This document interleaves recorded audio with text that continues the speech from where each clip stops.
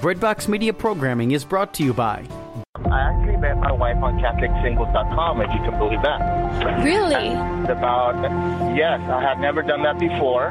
Didn't have any problems with dating. Natalie and Aaron met on CatholicSingles.com after they realized that they needed to find someone who shared their faith. Meet other faithful Catholics on the original Catholic dating site. Download our app today for free. Looking for a way to build daily prayer discipline? Seen the rise in mindfulness meditation, but not sure if it is possible to meditate in a way that's consistent with your Catholic faith? Just looking for a way to breathe new life into your existing prayer routine? No matter what you're looking for, Hallow is here to help.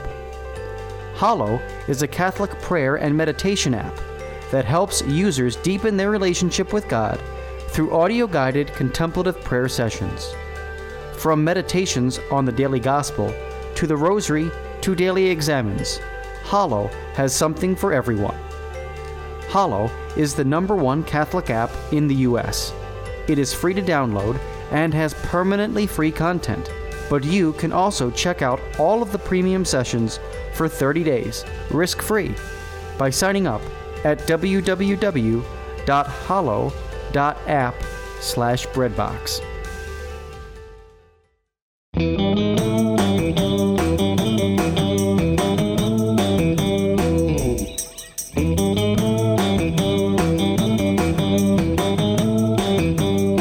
Hey everyone, and welcome back to the Lisa Hendy and Friends show. Very excited to bring a new guest onto the episode this week. We're joined by Leanne Tiemann, and Leanne is a Hall of Fame speaker, author, and nurse who was accidentally caught up in rescuing 300 babies during the Vietnam Orphan Airlift in 1975. Through God's grace, Leanne is living proof that God uses ordinary people to accomplish extraordinary things. Her presentation and writings fill people with hope and love, nourishing their souls and deepening their faith lives. And she joins us on the show today, especially to discuss this beautiful brand new book that she's done with Sophia Institute Press called Everyday Catholicism, Seeing God's Action in Our Lives. Welcome to the show, Leanne Tiemann. Thank you so much. It is my joy and privilege. Well, thank you. And as I understand it, now this is one of a series of books, and the first of the Chicken Soup for the Soul series to be specifically a Catholic book. Tell us a little bit more about that. Well, Chicken Soup of Enterprises asked me to write Chicken Soup for the Soul, Living Catholic Faith. And when I did so, I collected 2,000 stories, if you can imagine, from Catholics all over the country and parts of the world. And I had to choose the top 101 to put in the book, which was fabulous. I mean, what a great job to be able to read that many stories of inspiring faith. And then, after that, I called the publisher and said, we could write another book just on miracles. And they said, okay, let's do it. And I called them again, and I said, I have so many fabulous stories from these Catholics. We could write a book called Chicken Soup for the Soul Answered Prayers. And they said, let's do it. And the wonderful thing now is that Sophia Institute Press has taken stories from all three of those books and put them in a beautiful series now for Catholics. And it's just most exciting to see it now from a Catholic publisher that can inspire and share it even more with all of my sisters and brothers in faith. That's so beautiful. So I think most people will probably have heard of Chicken Soup for the Soul, but give us an idea for anybody who hasn't of what those types of stories are like, and what a book filled with those stories would include. Well, the book started over 25 years ago, and they are all true, 100% true stories that people share. Sometimes almost unbelievable stories. As a matter of fact, sometimes people would tell me, this story can't be true. And I would say, well, you can't make this stuff up, because God is so marvelous. He makes amazing things happen. So that's when the books were first started. They just started Chicken Soup for the Soul. There's this old saying, that the best thing when you're sick is to have chicken soup. Well, these stories nurture you and your soul. So they called that series Chicken Soup for Your Soul. I want to share that I was sharing some snippets from this book, Seeing God's Action in Our Lives, with my parents. My parents are currently living in an assisted living facility, and due to the current, well, as you and I record, we're in the height of the coronavirus beginning to spread across the country. I hope that by the time this airs, that will be calm. But at the moment, things are anything but calm. And my parents are essentially on lockdown in their assisted living facility. And gratefully, I put one of those Alexa devices in their room at the beginning of the year, and I can drop into their room anytime and see them, and they can see me. And we actually were reading some stories from your book today, and I found them just the perfect thing to read because they're short enough that you can get through them, in a brief amount of time, but they're so thought-provoking that they inspire great conversations. I'm curious about how you selected the stories for this particular part about seeing God's action in our lives. Well, that was the brilliance of Sophia Institute Press. They looked at all three books, and they wanted this book to be a combination of the Catholic, and of course they're all Catholic stories, but some unanswered prayers and some are miracles, and so there's just a real wide variety of things that some people would call a coincidence, and we know better. Those are God's little winks throughout our lives and his little divine appointments. And everything from those to, apparitions and huge miracles. And they took great care in creating this book to make sure that there's a variety from all three of those books. And from all, the wonderful thing is these books are fabulous for people who are cradle Catholics like me, who never went through a faith doubting period, thank you, Jesus. But for those who have fallen away from the church, those who are seeking. Lots of people tell me in my mail that their faith has been so reaffirmed, and that they gave some of these books to people whose faith were wavering, or those who've stepped away from the church, and how it inspires them to be reconnected again. I'm curious, as the curator of the story, because you are a storyteller yourself, your presentations and your work speaking nationwide really point to that. So how do you decide what would make a story that would fit into something like this? What are the elements that you're looking for?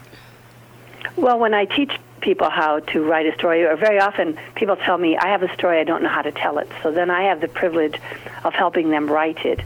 And it requires a few things. One is I tell people that there's difference between recounting an incident and sharing a story. A story has sort of a plot. This was happening and then this happening. And then in conclusion, this is what happened in the end, kind of a thing. And every single story in every one of my books with these true stories has hope at the end. Even if it's a sad story or a story of loss, every story is filled with an element of hope in God, and that's what really sets this series apart. I guess I want to know logistically, too, like how do you go about collecting 2,000 stories from people of faith? Did you just put out a big cattle call and say, hey, contact me if your faith means something to you, or what does that look like? Yes, initially when I was my first book was Chicken Soup for the Soul for nurses, and I was speaking to a lot of nurses then, so I would tell every audience to send me their stories.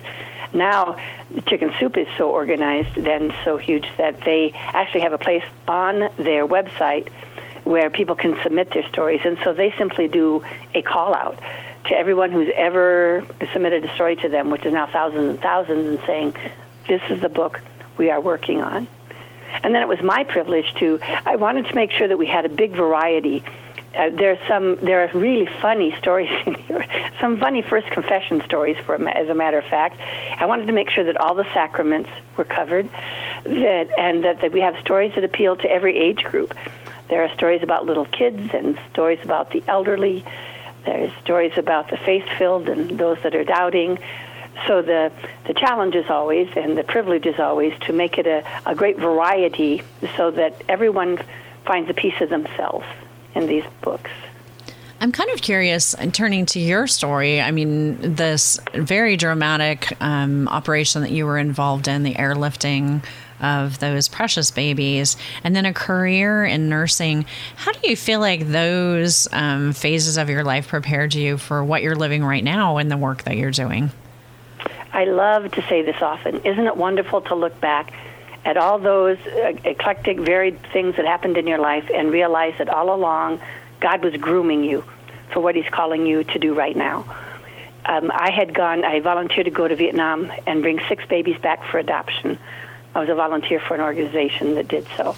But when I got there, President Ford had okayed Operation Baby Lift, and I was told I won't help to bring out 6, I will help to bring out 300. And there was bombs dropping outside the city. Never did I guess that that story would impact my whole life. In the midst of that whole chaotic event, the little boy we'd applied to adopt in about 3 years picked me. And I came home with a son. So wow. God called me to do something little that turned out to be something big. And I thought that was the end of the story until I wrote our story about Operation Baby Lift and getting Mitch. And when I published that book, God had a complete career change for me. I began speaking full-time, writing full-time, and to your point, that you never know what God is calling us to do, and isn't it great to look back and see he's groomed us for it all along. And that first book, This Must Be My Brother, is that, I'm assuming it's definitely still available. It sounds like a very compelling story. It's an amazing story. Yes, and all these books are on Amazon as well. Great. I'm going to have to read that because I grew up in Orange County, California. And you got lots of them. Yeah. And and actually, my parish, I went to a church called St. Barbara's. We had a wonderful, beloved Irish pastor who was one of the very first in the community to go down to Camp Pendleton and begin encouraging families to sponsor other families out of the camp. So bringing refugees into our community. And I lived in Westminster, which is now, if you drive on the freeway down there, you'll see a sign that says Little Saigon. They've all really settled in what was my home area, and I've long had a love for their culture, which is a very faithful culture as well. Indeed. I'm curious, in this book, are there any stories that really, that we read and seeing God's action in our lives that really stuck with you? Well, of course they all do, but when I say it appeals to every type of person and all, one of my very favorites briefly was they were teaching a catechism class, this couple, and they told their 7-year-olds, let's all pick something that we are going to ask for. We'll all pick the same thing, and then we'll watch it come to fruition. Well, somebody said a vacation, somebody said a party, somebody said snow. Well, they live in East Texas, but they all prayed collectively for snow. And so this wonderful couple also ministered in a prison, and they went to talk to some young men there and then told them what the little kids in their catechism class had prayed for. And the 2 young men said, well, you lied to them. And you even God can't do that. You lied to them. It's never going to snow in Texas. But on Good Friday, the temperature dropped from 70 degrees, and here came the first snowflake the next day, and it snowed all day on Holy Saturday. Wow. And then the little kids went before the entire church and said, we prayed for this in November, and God made it happen. Aww. And then they went back to the prison and told to meet with the 2 young boys. Well, of course, they had already noticed it. As soon as they got there, one boy said, we saw the snow. And the other one said, sorry we ever doubted you. Actually, we're sorry we doubted God. He answered our prayers too. Oh, that's so beautiful. Isn't it? Yeah. And there's hundreds of those in the I'm series. just curious about what it must be like for you to sit as one who curates these stories. You know, most of these people you'll never have the opportunity to meet in person, but have you heard from people whose stories were shared in the books that about what it means to them to have their faith story shared in this way? Absolutely. And the thing I hear very often from people is, thank you, even if it doesn't get in the book, thank you for the privilege of allowing me to tell it, because I encourage everybody to share their stories, because there's such a privilege, even in sharing it, when you put it down on paper and you express it yourself. And when I'm collecting stories, I often say to my audiences that that everybody has a story. No, I don't have a story. I don't have a story. Till one person starts to share a story, and then somebody else. Well, something similar happened to me once, and suddenly we have the entire group all sharing their stories of faith, and that's what I encourage people to do, always and together. I love it. Well, I'm so delighted to now have this book in my library. Leanne, I'm wondering if there are kind of any closing thoughts that you'd like to share with our listeners. Well, I think perhaps I just did. Just the fact that we all have our stories. I think it's really, really important to share them. The Catholic Church has been through and continues to go through some pretty tough times, and people sometimes think about the hard things, and I would love us all to pay attention to the goodness and the glory and the good works of God and the Catholic Church. And these stories really, it's a 4-book series, and the second book is out, and by the 4th book in this series, I think people will be reminded of all of those things and in their own lives to pay attention to and be thankful for the faith that we have, and the stories will help encourage and make that even grow. Well, I'm really grateful, both to have this book and to know of your work and your writing. We're going to point our listeners over to your websites. We'll have those linked up in the show notes, selfcareforhealthcare.com and leannetiemann.com, which is not spelled the way you would expect it. So look at your device and see how it's spelled there, and then go to thatname.com. Leanne, thank you so much for your time and for sharing your gifts with us today. It's always my privilege. Thank you for yours and for sharing this wonderful message with the whole world. Oh, thank you. Well, friends, that is it for this week's episode of Lisa Hendey and Friends. You can find all of our previous episodes, information about today's guest, Leanne Tiemann, and this beautiful book, Everyday Catholicism, Seeing God's Action in Our Lives, from Chicken Soup for the Soul and Sophia Institute Press. And you can find my contact information at lisahendey.com, or just hit me up on social media at Lisa Hendey. Until next time, have an awesome day, and God bless.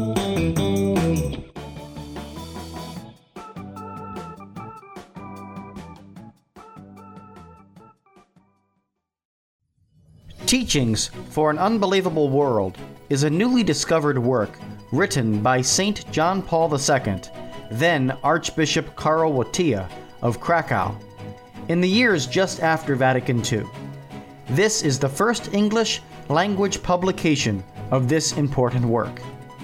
In this hardcover book that Scott Hahn calls one of the greatest hidden treasures unearthed in our time, 13 brief homilies provide compelling teaching for Catholics in today's post-Christian world and give fresh insights into JP2's pontificate.